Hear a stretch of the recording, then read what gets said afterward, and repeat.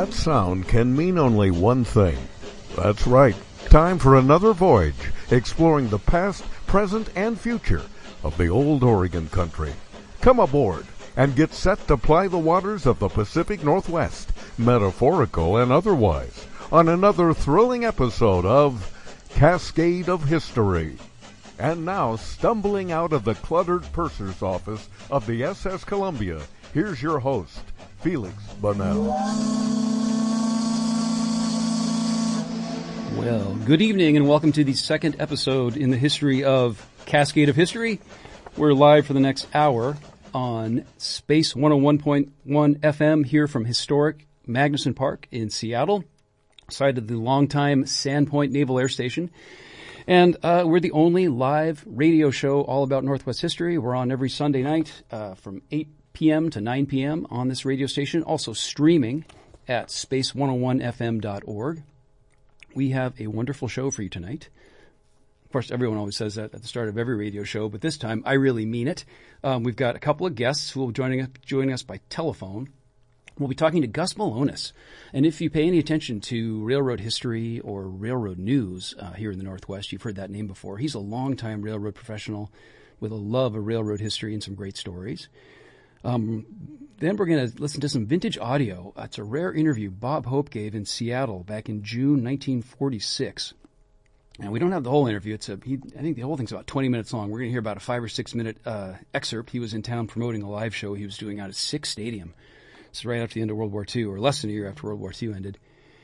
And then we're also going to be joined by Stephanie Johnson Tolliver, who's president of the Black Heritage Society of Washington. And for those who haven't heard this show before, and there's probably a lot of you since this is only the second episode, and last week I didn't press all the right buttons, so I wasn't able to record it and post it as a podcast. But this week, I think I may have managed to actually do that properly. Anyway, we're all about Washington, Oregon, Idaho, British Columbia, that part of the world that at one point was known as the old Oregon country. We're united as a region, though we're different entities now, different countries even, with the case of British Columbia and Canada, and all the indigenous tribes and everything. It's a big stew, but there are some consistent threads of history, and we're going to try and get into all those over the next, I don't know, how many months we'll be doing this every Sunday night, talking to people live, posting it as a podcast. If you have ideas for guests I should talk to, or stuff you're doing with your organization, or just as an individual or whatever, send me an email to cascadeofhistory@gmail.com. I do read all those. I do respond to all of them. And I'd love to hear what people are up to, what they care about, what kinds of history they want to hear about and learn about and talk about live on the radio. Because I think there's no better combination of a live medium like radio, local radio, and talking about history, telling stories. Anyway, so that's Cascade of History. I'm Felix Bunnell, and we are here for the next hour or so. So I'm going to press the right button now and try and bring into the conversation. Here he is, Gus Malonis. Can you hear me, Gus? I can. Can you hear me? Yes, that's great. Okay, I'm going to just Hey, Felix, how's this? I just switched the speaker off. Is that better? Yeah, it's perfect. Yeah, you sound really good. Okay. So you're live on the air with me right now. I'm just messing with the levels here to make sure that we're not blowing anybody's ears out here with our 0.005 watts of power. All right. Well, Gus, I think I was trying to remember the first time you and I spoke to each other, and that's, I don't know, it was sometime in the last 5 or 10 years, and I was doing some kind of a history, doing some research, and you and I talked about, the thing I remember you telling me about was your family's history with railroads and growing up down in Wishram. Is that so? Let's start. What was the first job you ever had working on the railroad? Well, I can tell you where I grew up. It was Wishram, 100 miles east of Portland on the Columbia River on the Washington side, and it was a small railroad town. So I grew up with trains. That's in that town, though. Geez, in the 50s, I was born in 58. The town had a population of probably 500-600, and the large majority were railroaders. So we lived in an old little railroad house that was issued to my dad. He worked for the SP&S Railway, and we lived in that house right next to the tracks, and you could hear the cars banging all night long. Yeah, and so my twin brother and I, there wasn't a lot to do. There were gravel roads. I remember a lot of stray cats and a lot of tin cans that were opened up there were woods next to our house, and we would walk. There was a little park, and we would visit with hobos. Back then, the railroads they had a lot of property, and if the transients weren't interfering with the railroad operation, the railroaders would just turn their heads and let these people live in the jungles. They were called hobo jungles. And I remember one of the hobos had a dog. We had a black and white TV, and we would watch Lassie. And one of the hobos had a dog that looked like Lassie, and this guy got to know us, and he would give my brother and I Twinkies, and then I remember the dog would lick the wrappers after we would eat the Twinkies. Nice. So those are my earliest memories, but definitely it was a railroad town. Yeah. And I've been to Wishram a few times. It's been a few years, but I remember I was there probably early 90s, and you could still see on the old post office where it said the name of the town was Fallbridge, which I think they'd changed that name back in the 30s, but they hadn't gotten around to changing the sign yet. Right, yeah, and now we have divisions on the railroad where our trains operate today, BNSF, and that area is called the Fallbridge Division. That's Went great. back to the old name, but it was once there was an Indian village near there. Celilo Falls existed before the Dalles Dam went in, and I remember my dad was working on the project, and they had to be really careful trying to preserve the Indian petroglyphs and pictographs that still exist on the cliffs in that area today near our main line. It's pretty interesting. I remember the natives would drop salmon off. My dad he was in the track department and was able to hire people, and he hired a number of Native Americans in that town. So I remember we would go, there were some natives that lived behind our house, and my brother and I would walk to their house, and the girls would always play Beatles records and jump up and down on their beds. We moved when I was 6 years old from Wishram. My dad got transferred to Portland, and we moved to Vancouver.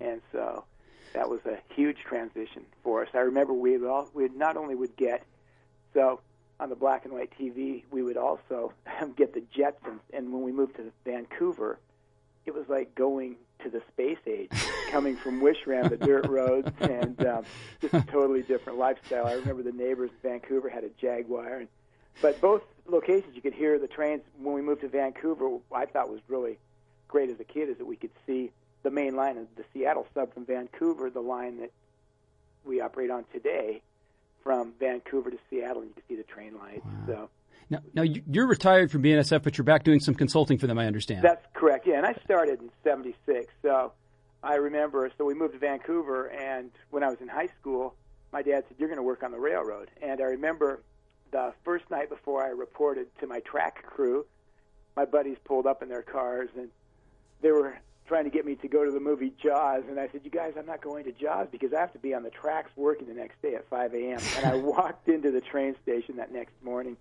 and it was an old depot waiting room, and the foreman was in there, and he had his feet up on the desk, and he's smoking a cigar, and it was so smoky in that room, and it was like going. I didn't have to go to Jaws because when I walked into that depot, it was like the black and white version of the Wizard of Oz. Nice. Yeah, it was pretty crazy. It was difficult work. It was all by hand, track crew. I say all by hand. The majority of the work was by hand, and it wasn't easy. It was a lot of those guys on that crew. They started.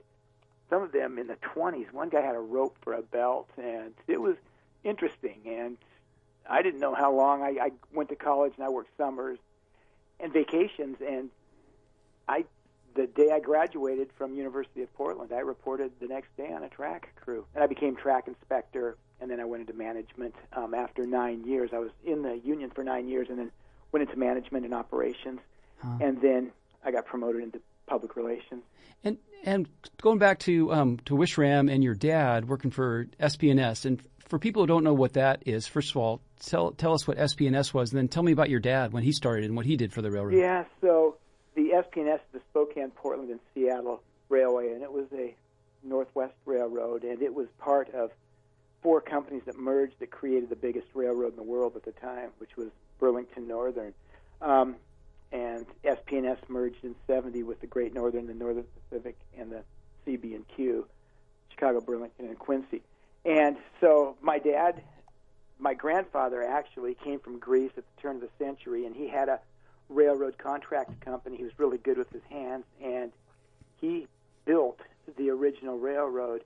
His crew, he was the general foreman, and they laid the rail through the Columbia River Gorge from Vancouver, some of Portland, along the Columbia River Gorge to Wishram, which is 100 miles, like I said, east of Portland on the Washington side, and then built the Wishram Rail Yard, and then along the Deschutes River. on the Oregon Trunk Route, which we still operate on today. So my grandfather worked there. My father became a water boy at 15 years old. And when my grandfather was a foreman, my dad, he didn't speak English. My dad did a lot of his paperwork. Wow. And they had a dairy as well. And my uncle worked for the railroad. And so when I was in high school, just hired on, and so did my twin brother. And my twin brother still works today. My dad was in the engineering track maintenance group, and that's what I hired on, and my twin brother is still in that department to this day. And then my uncle, my dad's brother, was in operations. So that's great. Now, in case you're just joining us, you're listening to Cascade of History here on Space 101.1 FM. I'm Felix Bunnell. Our guest is Gus Malonis. He's a old-time, long-time railroad guy with a long history with the local railroads here in the Northwest. Now, so from what you remember as a kid, wasn't there a place there where they fed employees they called the Beanery? Right, so in that town there was very little there. There was a grocery store. I remember a Catholic church that my mother would take us to. We would go to the grocery store, and I remember my brother and I would grab bottles of pop, and the old clerk there would just check off on the list what we took, and then my dad would pay the bill every couple of weeks. But there was a beanery and a hotel. That was it. And the beanery was the railroad. So there was a railroad hotel that shut down right before I was born. But the beanery stayed open until it was the last railroad-issued that stayed in operation restaurant for the employees that was open 24/7. And that was the only restaurant in town. And I remember going in there. It was always smoke, and the railroaders would be in there, and I remember they always had plates of eggs and biscuits. Nice. And yeah, just talking railroad stories. But that was it. If you lived in that town, you were destined to be a fisherman. You'd pick fruit. The orchards were around there, or really the railroad. And I heard that at one time, per capita, per household, that Wishram had the highest income. But I don't know how true that is. And so in the time that you remember from being a kid in Wishram and then working in 1976 on track crew, what's changed the most about the railroad industry, or are there still guys with belts, with ropes for belts, or smoking in the beanery anywhere? Or? I walk out on the track. It's the biggest change, they say, in the railroad. Two things. Number one was the evolution, and it was in the 40s and 50s, from steam to diesel, the power for the locomotives. And then just within the last couple of years, PTC, which is positive train control. And that's, if you and I are operating a train today, you're the engineer, I'm the conductor, and we're visiting, and we run through a red signal, well, that train will come to a stop. So computers are just huge in railroad. You look at a track structure, and it appears obsolete as it did 170 years ago. 4 feet 8.5 inches gauge, and kind of looks the same, but boy, there's sensors, monitors, detectors everywhere. It's extremely high tech. And show me another transportation company where if you make a mistake and you run through an area where that mode of transportation is going to come to a stop. Railroads are pretty high tech, so there's been changes everywhere, and I experienced that. So I went into public relations, and I was here in Seattle for the Northwest Division in PR in 86, and then 87, I think it was 87. And then 88, I got transferred. We had a big reorg, and during that restructuring, I got transferred to Lincoln. I'm on my way to Lincoln. I pulled over to the depot in Spokane to check my messages, and there was a call to call the general manager, and he said, "Do you want to come to Havre, Montana?" And I thought, hey, that's closer than Lincoln, Nebraska. I'll be close to Vancouver, where I wanted to end up. And so I went out to Montana, and there was just so much change going on. It was crazy. We sold the Montana Rail Link, which is the old route that ran from basically Sandpoint, Idaho, down through Missoula, Bozeman, Billings, along the Yellowstone, and that was a sale lease, and it became the Montana Rail Link. And we were basically centralizing so much of the operation, shutting down branch lines, old lines that would go to grain elevators, shutting down the depots, the agencies. We would centralize clerical positions and shut down a diesel shop, and it was a huge change. Went from 4 or 5 person train crews to two-person train crews. So it was volatile, and it was the politics were tough. The morale was bad internally and externally. So I went out to try to pave things over internally and externally, and did what I could do to let people realize that change is essential, and that we're good neighbors. And I think we did a lot in Montana to help the situation out. It's sort of sad to see the old depots boarded up and then eventually, I don't know, burned down or whatever, or the lack of the caboose. I remember being a little kid seeing the Burlington Northern trains on the old belt line, like going through Kirkland near where I grew up.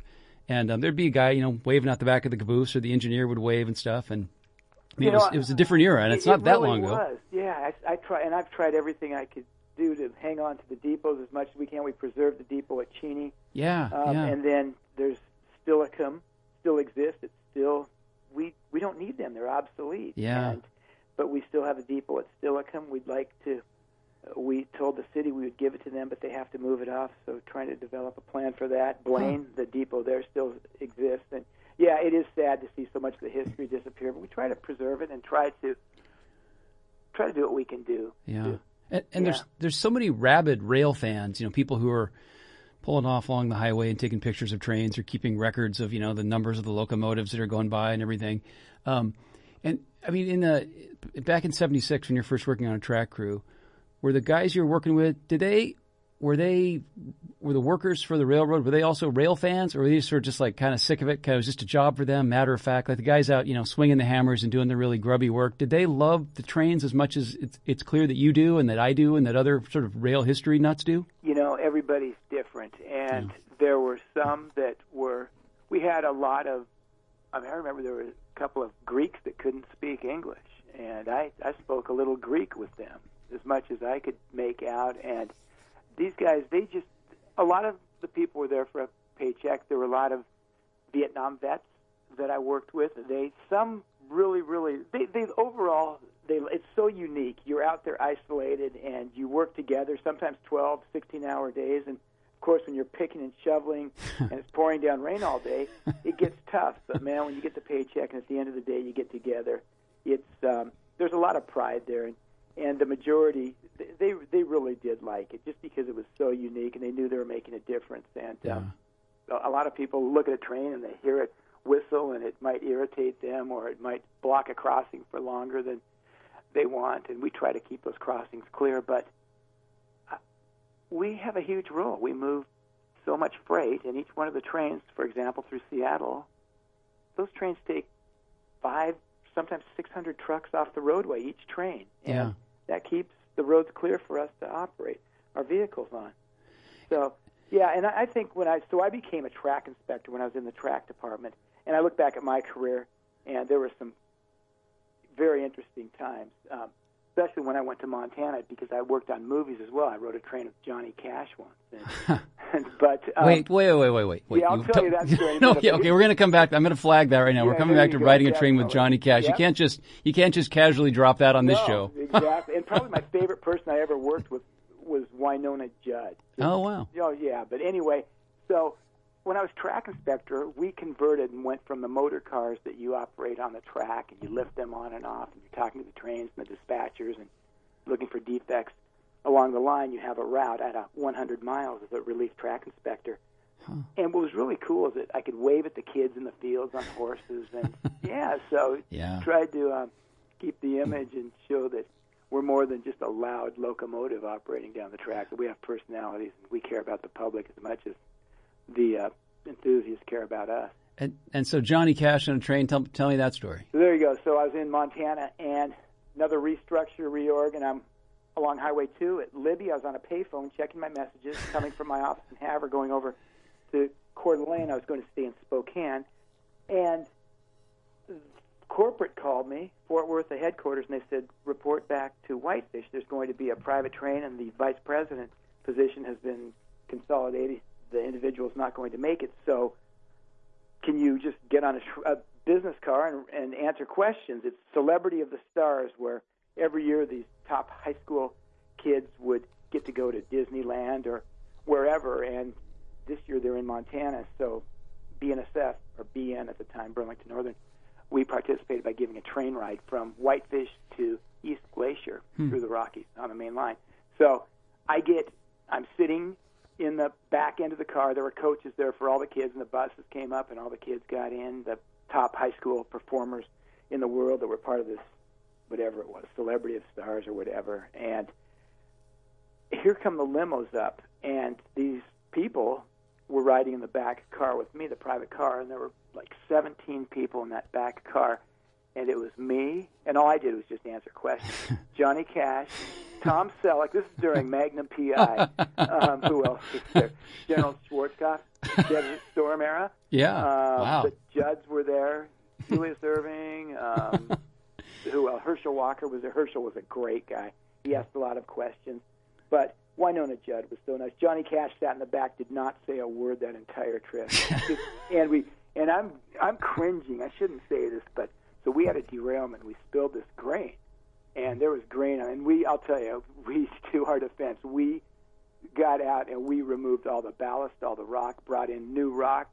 We didn't want a food source for the bears, but we spilled 54 cars of grain in this area. Oh, wow. And it was a food source for the grizzlies, and here we come, and I'm thinking, oh, man. And we stop on the siding right where that derailment occurred, and sure enough, Tom Selleck, I remember, spotted. I thought, oh, man, I hope they don't see this grizzly.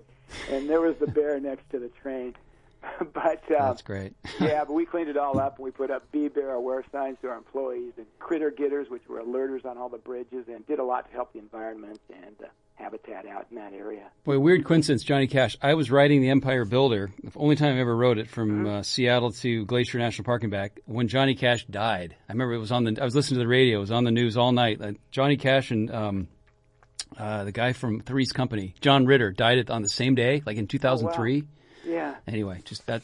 No, that's my random. That's my random fact for the night. Yeah, he didn't. I didn't want to say anything. I shouldn't even have been on that train with those people. But I remember Winona Judd. She was so friendly and asked a lot of questions. Nice. Probably the best. Another time, I got a call from Imagine Productions out of Burbank, and they said, "Can you have a conversation with?" This is when I was director of PR out in Montana. I was in Montana for 4 years, and then I got the Regent job in Seattle, and they moved me to Seattle in '92.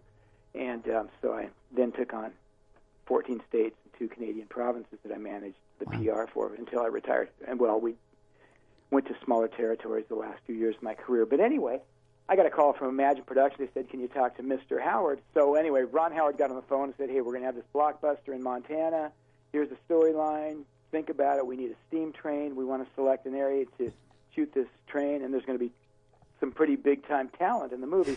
So anyway, we participated. The governor's office called the film commission, and so we selected. I high-railed. Ron Howard flew out, and he and I high-railed across various lines in Montana that were low density that might work with their film scouts and location scouts that would look good for the movie. So we shot around Lewistown, and I brought in a steam train, and I got to know Nicole Kidman quite well. We shot for, over a week, and it was the movie It was first called The Irish Story, and this is '89, but it was Far and Away. Far and Away, of course. Yeah. So Tom Cruise, he spiked on he learned he's spiking, and I taught him how to swing a spike moment.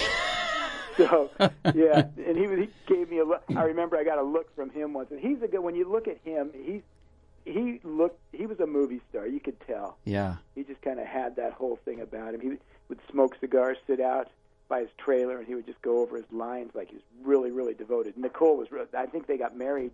They weren't married at that time, but anyway, she was really, really friendly and asked a lot of questions about the railroad. That's great. Yeah.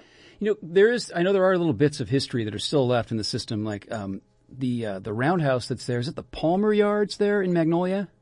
The Balmer? Balmer. That's right.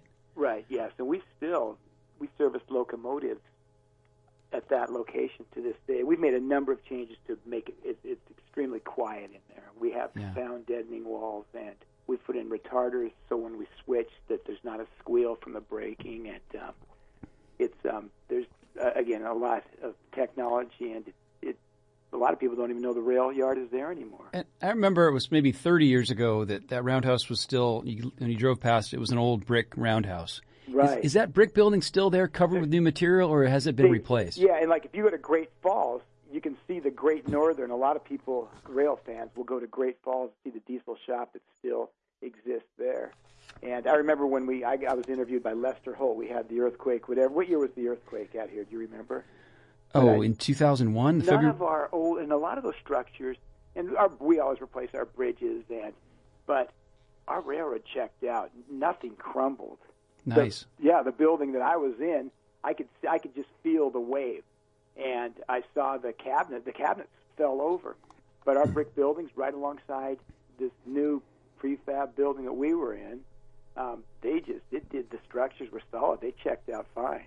That's great. Yeah. And that's not too far from that Salmon Bay Bridge, which I remember originally that was going to be replaced, but now that's going to be restored or sort of rebuilt, right? I see, yes, and I just read, so I'm not in the loop every day on all the latest, but I see that Maria Cantwell, I think that they made a pledge that was approved to contribute some funding. So, as a matter of fact, I'm on a call this week to find out the latest plan for that structure, but I know at Stevenson, where my grandfather came over, and that's where he lived his life. He was the first foreman on the SP&S when it was formed in 1908. They're replacing the bridge at Stevenson now, so we're going across the Northwest, and there's a number of bridge replacements that are underway. So that's down with like Skamania County, right on the Columbia? Correct, yeah. Okay, so and how old is the bridge at Stevenson that's being replaced? It's brand new, but it was but they've rebuilt them over the years. They were from the original construction, 1908, but they've made upgrades over the years. All right. Yeah, yes, go ahead. We just got a couple minutes left here, but I wanted to ask you, I think you and I spoke about this a few years ago, about there's a number of locomotives that have been preserved and set aside. Some have been there for decades and are just, they get a fresh cone of paint every couple of years from the city parks department or whatever.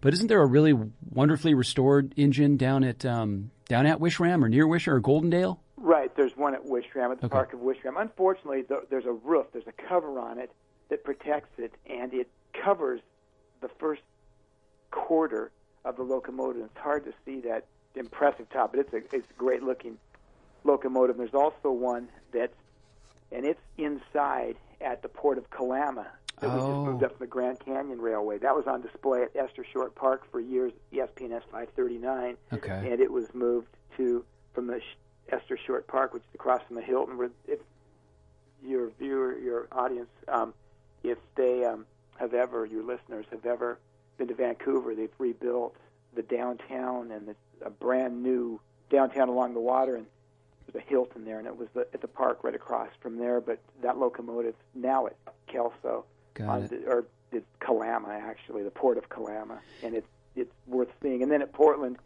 the Northwest Rail Museum in Portland. It's next to OMSI, the Oregon Museum of Science and Industry. There's locomotives on display in there that are really impressive. Yeah. Okay. Well, one last question, I guess. In the time you spent here in Montana and other parts of the system, is there anything that sets apart the sort of Washington, Oregon part of railroading from other parts of the country? Anything that's sort of unique in terms of the look? Each geographic, so we operate 28 states and 3 Canadian provinces, and each area has its challenges. And I started out in the engineering department, and out here, so from Portland to Vancouver, BC, you have 250 miles, almost 300 miles of track that operates next to waterways. And so you have the waterway, the railroad, and then you have these high cliffs, and you have a lot of communities. So you have challenges with trespassers, but you have the challenges with mudslides because we get so much rain out here. Yeah. And we've taken numerous steps, and we've really eliminated a lot of those by we put in sensors, monitors, we put in these slide detection fences, we have catchment walls, retaining walls, and we've really minimized the number of slides that could have impacted the line and caused problems. We've taken care of that, but we still have. It's hard to stop Mother Nature, as you know, when it starts raining hard, and those slopes are going to come down right on our railroad at times. So that's a challenge to this area, one of the more unique situations that we face out here in the Northwest. And even with all the technology you've described, all the changes and everything, there's still something when you're, on I-90 out there in the eastern part of the state, or I was over at the locks the other day. I looked over and saw the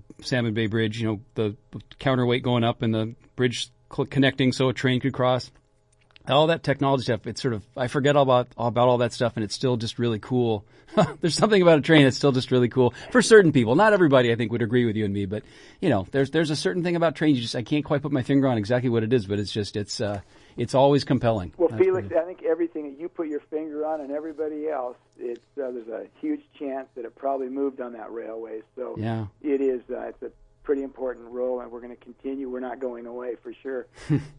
All right. Well, Gus Balonis, thank you for being a guest here on Cascade of History, and we will definitely have you back to talk about other railroad history stuff in the future, if that's okay with you. Thanks. Right on. Have a good night, Gus. Bye-bye. Yep. We'll be right back with more from the Pacific Northwest on Cascade of History. To learn more about Space 101.1, visit our website at space101fm.org.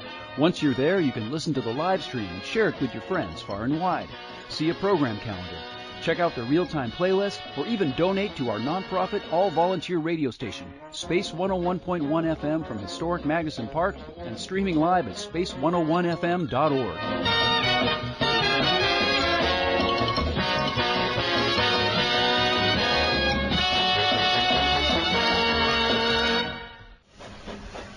Come aboard. It's time for more Cascade of History with Felix Bunnell. You are listening to Cascade of History on Space 101.1 FM from historic Magnuson Park in Seattle. Thanks to Gus Balonis for joining us. Now, this is the only live radio show all about Northwest history. We are also going to be a podcast before you know it. I'll post more information about that on our Facebook page.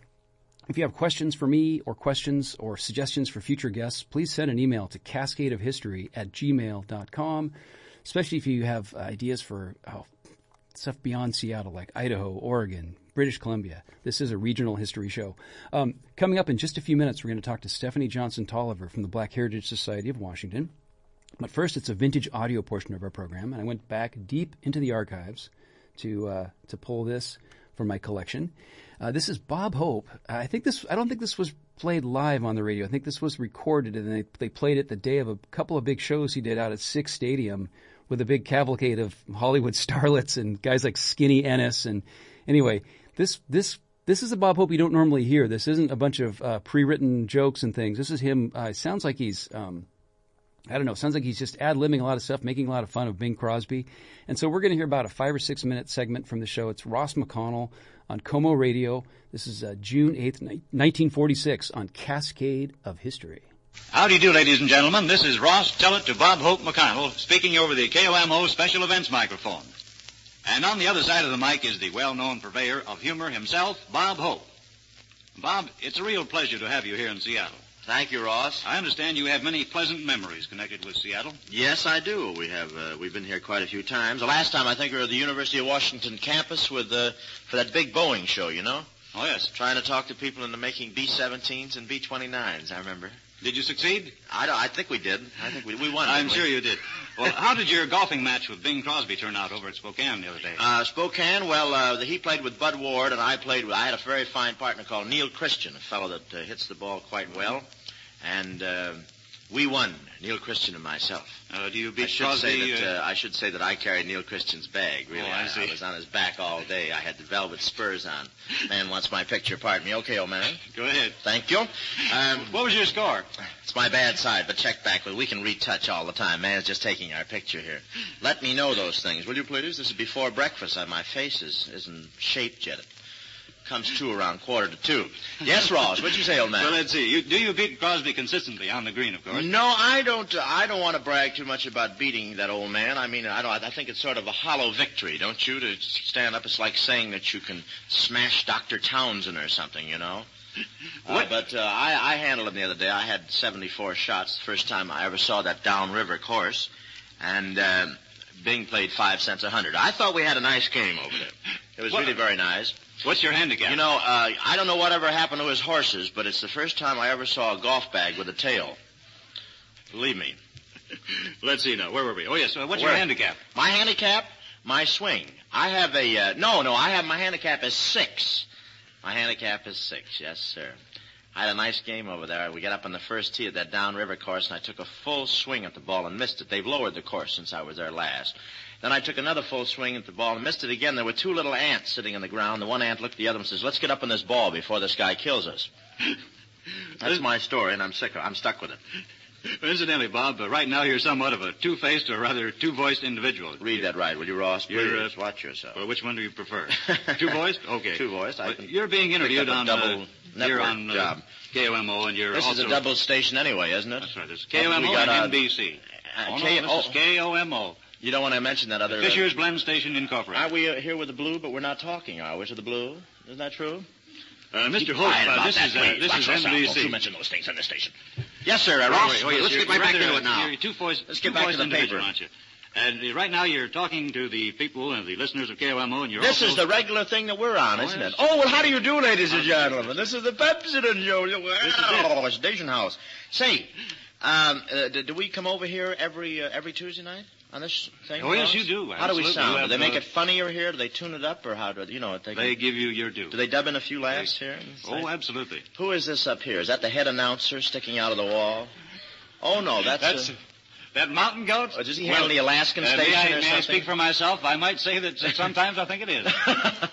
That's a very nice thing. Where are we? Oh, yes, you're out at 6 Seattle Stadium right now. Out of his ears. Look at those things there. Well, where are we at, Ross?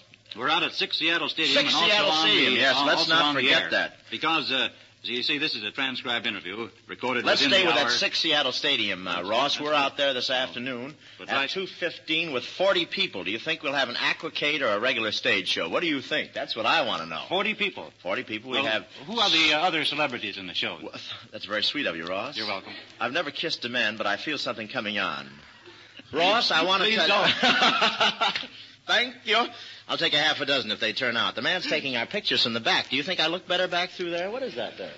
We have Skinny Ennis and his band doing a wonderful program. They open the show and then play for the whole show. We have Olga San Juan, the Puerto Rican Peppa Pot. Then we have 6 beautiful Paramount starlets. The Paramount Studio allowed us to bring up here. And we have Eddie Rio, Jack Pepper, a kid that's been all over the world with me on our tours. We have the Nielsen twins, Jim and Mildred Mulcahy, some fine recording harmonica artists. And all in all, it's quite a big Simus. It's quite a big, large... show. It really sounds like it. Yes, it works out fine, and we always get out early away from the FBI and everything. It works out very nice. And the show will be repeated tonight at 8:15. You're so lovely, Ross. Say it louder. What's the purpose of your present tour, Bob? We're just trying to get even. We're just trying to get enough money to pay for our laundry and get out of town. We don't ask much, Ross. All we'd like is a hot cup of soup. And just to get out. Would you like to talk to my manager? He explains those things. Did you read the paper this morning? I read the paper this morning. We mentioned the paper on the radio. Oh, just what is the Bob Hope Enterprise? The Bob Hope Enterprise is a little corporation set up to make pictures and to play golf, and we also make mothballs on the side. We have a lot of rackets, different things. We're just trying to get our money back, that's all. We don't ask, Ross, that's all. Well, Bob, you and Bing have teamed up in a number of films, quite a number, I gather. Quite a few father and son things, yes. So when did you first meet Bing, and how'd you happen to team up? I lifted a rock just outside of the Hollywood Bowl one day, and I heard this low guttural sound coming out of an adenoid laying there, and I was just about to step on it and said, "Stop, that's Mr. Crosby." I didn't recognize him time. He had his head under his shoulder, and there he was. So I pumped air into it, and I think I pumped a little too much because we've never been able to deflate him. Yes, the great Bob Hope on Como Radio back in 1946, denigrating Bing Crosby with every opportunity he could. Well, we're still waiting to hear from Stephanie Johnson Tolliver from the Black Heritage Society. The phone system here is interesting. It's sort of a learn it as you go. There's not really a way to practice it. So we'll hope she'll be calling in here in just a moment. I was thinking about all the stuff Gus was saying about railroad history in the Northwest. And there's so many great railroad museums. He mentioned the one down in Portland, and he mentioned the locomotives on display at Wishram and the one that's in Kalama. The Northwest Railway Museum up in Snoqualmie is a wonderful place to visit if you haven't been there before. They have a bunch of rolling stock you can look at pretty much any time of year, and they have the old depot there that's open as a museum. If you have other railroad-related museums that you think are worth visiting, I'd love to hear about that. You can send me an email, cascadeofhistory@gmail.com. There's another terrific one over in eastern Washington at a place called Reardon on Highway 2, west of Spokane, probably about a 45-minute, maybe an hour-long drive. They've got a really fabulous collection and a great restoration facility. And they even have this little like a narrow-gauge railroad that I went and rode that with my brother-in-law. Actually, hang on. I think that's Stephanie on the phone right now. Stand by. Stephanie, can you hear me? Hi, Felix. Yes, I can hear you. There you are. Well, you're on the air. You're on Cascade of History. You're our second live guest of the night. We are really glad you can join us. Awesome. So this show, I mean, it's our second episode ever, and we're focused on all kinds of history all around the Northwest, Washington, Oregon, Idaho, British Columbia, sort of the old Oregon country, and history in the most broad definition possible. So I thought you'd be a perfect guest because I think I've known you for about, I think maybe 25 years, 30, actually probably 30 years, I think. I'm at least eons. Yeah, I remember volunteering at the old the conservatory at Volunteer Park when you were working for Seattle Parks Department, when our dear friend Sharon was running that organization or on the board or something, and they had those plant sales and everything. So anyway, lots of years gone by. Those were great days. I know, those were great days. And when you reached out about this evening, I was like, yes, another conversation with Felix. So, and then I can share about my favorite nonprofit historical society, right? Yes, because you are the president of the Black Heritage Society of Washington State, Incorporated. Is that correct? Yes, yes, I am. What a great organization. I remember the first time I ran across the BHS was back at Mohi, God, more than 20 years ago, when you guys would have you had your collection there. And this is the old Mohi down at Montlake.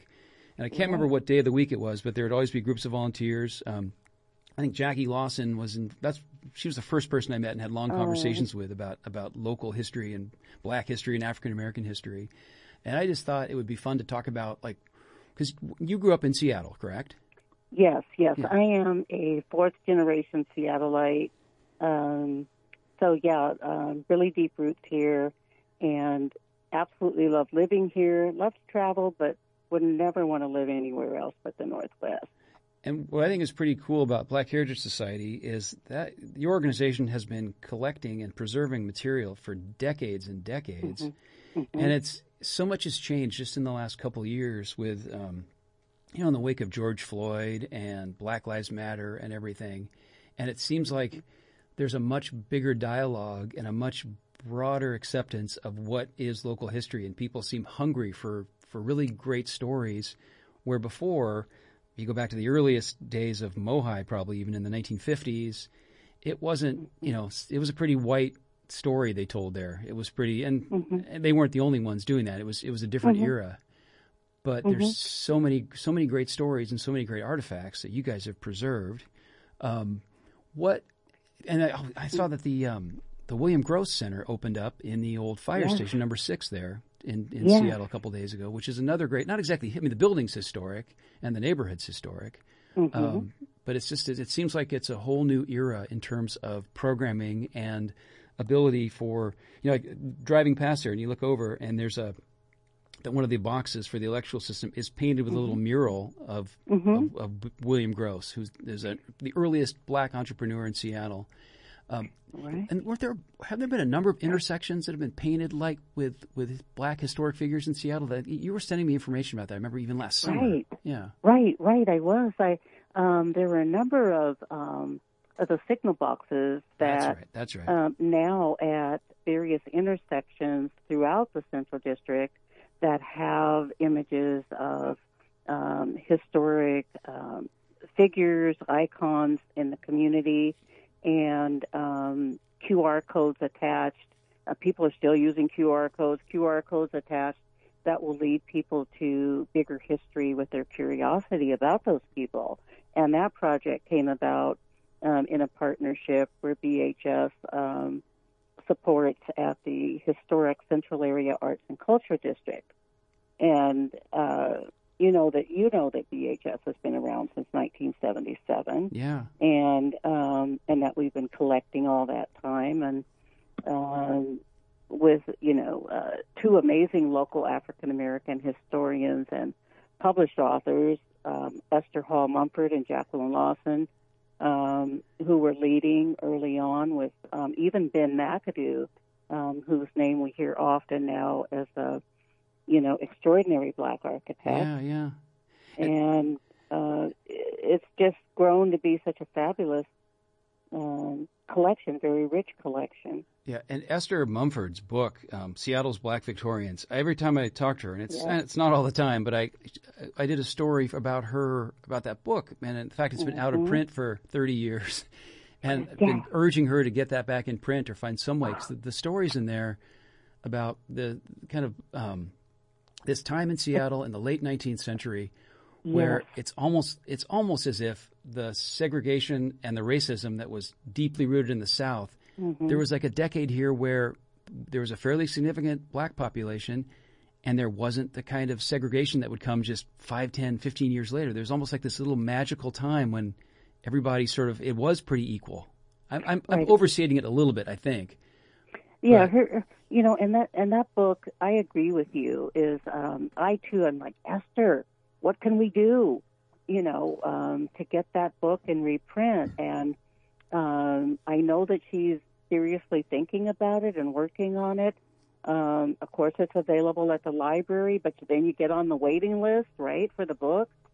And we were fortunate enough last year with Seattle Public Library that they reached out and wanted to digitize Jackie Lawson's booklet on Let's Take a Walk Through the Central District. Oh, that's so great. I know. So that highlights, all the businesses and locations and people of the Central District over 4 decades. So, there's opportunities like that, and the rich stories that Esther tells, in her books are amazing. It's amazing storytelling as much as it is educating us on the history of Washington State, black people. When did your family first come to Washington or first come to Seattle? 1913. Now, wow, which relative was that? It was my great-grandparents on my mother's side. So her grandmother, my mother's grandmother, coming here with her husband, Henry Gordon, and setting down their roots on the south end of Beacon Hill. At the time, it was remote, right? It was like another land. You needed a rest stop between, Seattle and South Beacon Hill. So they had a piece of property there that they gardened on, grew their own food, and then my grandmother and her siblings came along, and then my mother, and then me as the 4th generation Seattleite. And so with your great-grandparents, where had they come from, and what either drove them to or pulled them towards Seattle? Arkansas. Okay. Arkansas on my mother's side, on my grandmother's side, on my grandfather's side, they were coming from New Orleans. Wow. And what drew them was work, employment. They heard about, the Northwest and this being the promised land, right? Yeah. But then getting here and going, I don't know, there's some reality checks here. Yeah. So yes, they were definitely powered by this vision that they had for bettering their their existence and that of their families.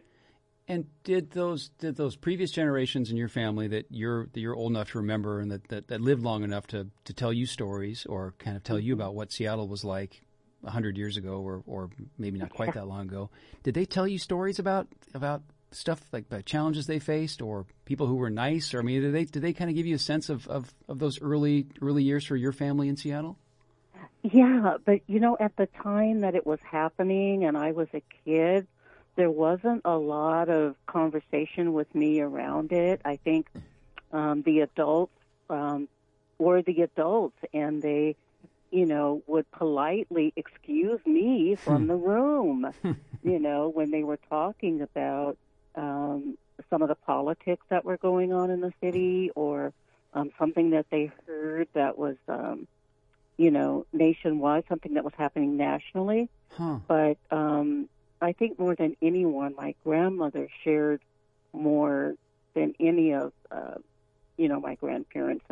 And she, worked in downtown Seattle, so she had a lot of experiences to share about her work in downtown Seattle and some of the segregation that she faced herself in some of the larger department stores that you would just shake your head at and go, no, not Seattle. Yeah, because there was that myth the long time that was popularized. I mean, I don't know that I helped promote it, but I definitely thought about this. Or I used to like to think that Seattle was immune to the racism and segregation that was far more widespread and far more visible in other parts of the country. I think you and I have talked about this before, but I think I've talked to others who have said that it was almost worse because it was so subtle. Like it wasn't spoken. And I've always wondered, because I think Frederick and Nelson had they had pretty blatant. I think they're probably the most racist of the department stores. So they actually had stuff in their newspaper ads where they were searching for specific kinds of employees and race specific. And I've been told before that black people just knew not to go there. Yeah, well, you weren't welcome there. I mean, it wasn't comfortable. I mean, they didn't have a guard at the door, or the signs that were so blatant. In the South, you knew what to expect. You knew where to watch and where to look. But here in the Northwest, it was a little different. And I've heard these stories over the last couple of years as BHS has been involved with the Green Book Project and the Green Book exhibition that came to Washington State Historical Museum and or History Museum, and Candace Taylor talking about the Northwest. We had places here that were sundown towns too. Yeah. So. And for someone who doesn't know what that is, explain what a sundown town is. Well, they were towns where no black people lived, or very few, maybe on the outskirts of town, right? And typically after dark, and so the name sundown. So typically after dark, if you worked in that city or you had business in that city, you were not welcome there after dark. Or you didn't want to be there after dark, let me put it that way. And there were some signs that were posted, on the boundaries of those communities or cities that just said, you're not welcome here, keep on moving. Yeah, and the numbers, the numbers of black people in terms of percent of the population were relatively small until you get to the World War II period, and you have mass migrations of people from all over the rural parts of the country coming to work in defense plants in Seattle and around Seattle. And it's just that's when things seem to sort of radically shift, and it becomes like an actual. These issues become sort of more forefronted than they had been in the past, where the population, it was a relatively small part of the population, so it wasn't as intense as it got to be in the 1950s and 1960s. Right, because we had military, right? Yeah, military folks were coming, and aerospace and steel. So. And then I've read there's a book a couple years ago, or maybe longer ago than that now, about when the Hanford Project was built and how there was very heavily segregated neighborhoods, and Pasco was where you had to live if you were black, and you couldn't live in Richland or Hanford at that point. Now, I think the last time I talked to you, you were working on that Green Book project, and that Green Book traveling exhibit from the Smithsonian Institution was down at the History Museum in Tacoma for a while. What's BHS working on now? What's next on the horizon for you guys in terms of projects the public can participate in? Oh my God, it's been so exciting, despite the fact that these last 2.5 years, the community and organizations and our members have been showing us lots of love. We are working on a project with Historic Seattle. Our partnership has grown significantly with Historic Seattle. As I sit on the advisory there now, and we just had a spring campaign to support strategies and skills building with community to identify and recognize Black heritage sites. Oh, wow. King County Fork Culture has also supported this effort, to look at how heritage sites are underrepresented on landmark registers and encouraging us to look through this, what we're calling an equity lens, to magnify and recognize the sites that are significant. Even though they may not be aesthetically important, they are important to the vitality of the community in a less tangible way. So they are significant. The Washington Trust is a fabulous partner with us and the Seattle Architecture Foundation to talk about character of historic neighborhoods. And we've just been really excited about digitizing pieces of our collection too. That's So great. we have some money to move that forward so we can share more broadly online. That survey work, identifying sites that are associated with Black heritage. I know there was a similar project around Latinx heritage in King County in Western Washington a couple of years ago. And boy, I definitely want. I mean, you already know this, but I hope that Annie Smith's restaurant makes it onto that list. I know.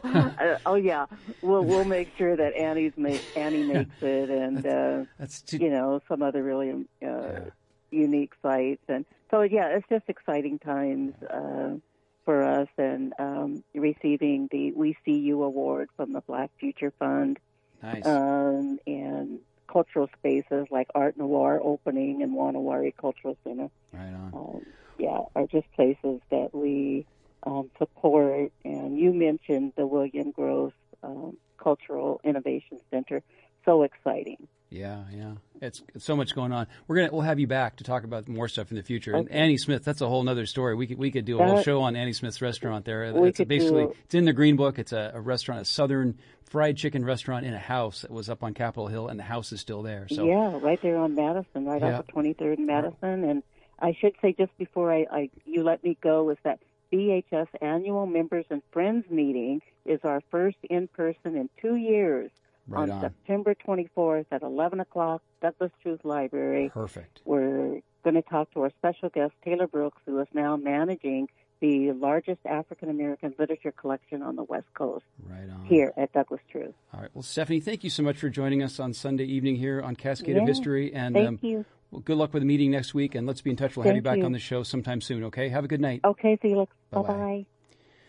All right, well, that wraps up another voyage of Cascade History here on Space 101.1 FM. I'm Felix Bunnell. Join me next Sunday night at 8 o'clock. Got some wonderful guests coming in who will be live in studio with me. Have a good night and have a good week, and focus on Northwest history.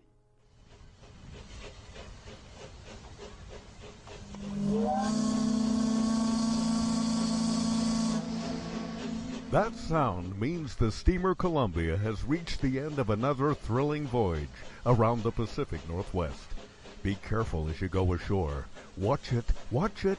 That's a slippery spot there. Oh, I'll bet that hurt. When that whistle blows once again, be sure to meet us at the landing and be ready to climb aboard a little more carefully next time for Cascade of History. Cascade of History is produced in Seattle by Felix Bunnell.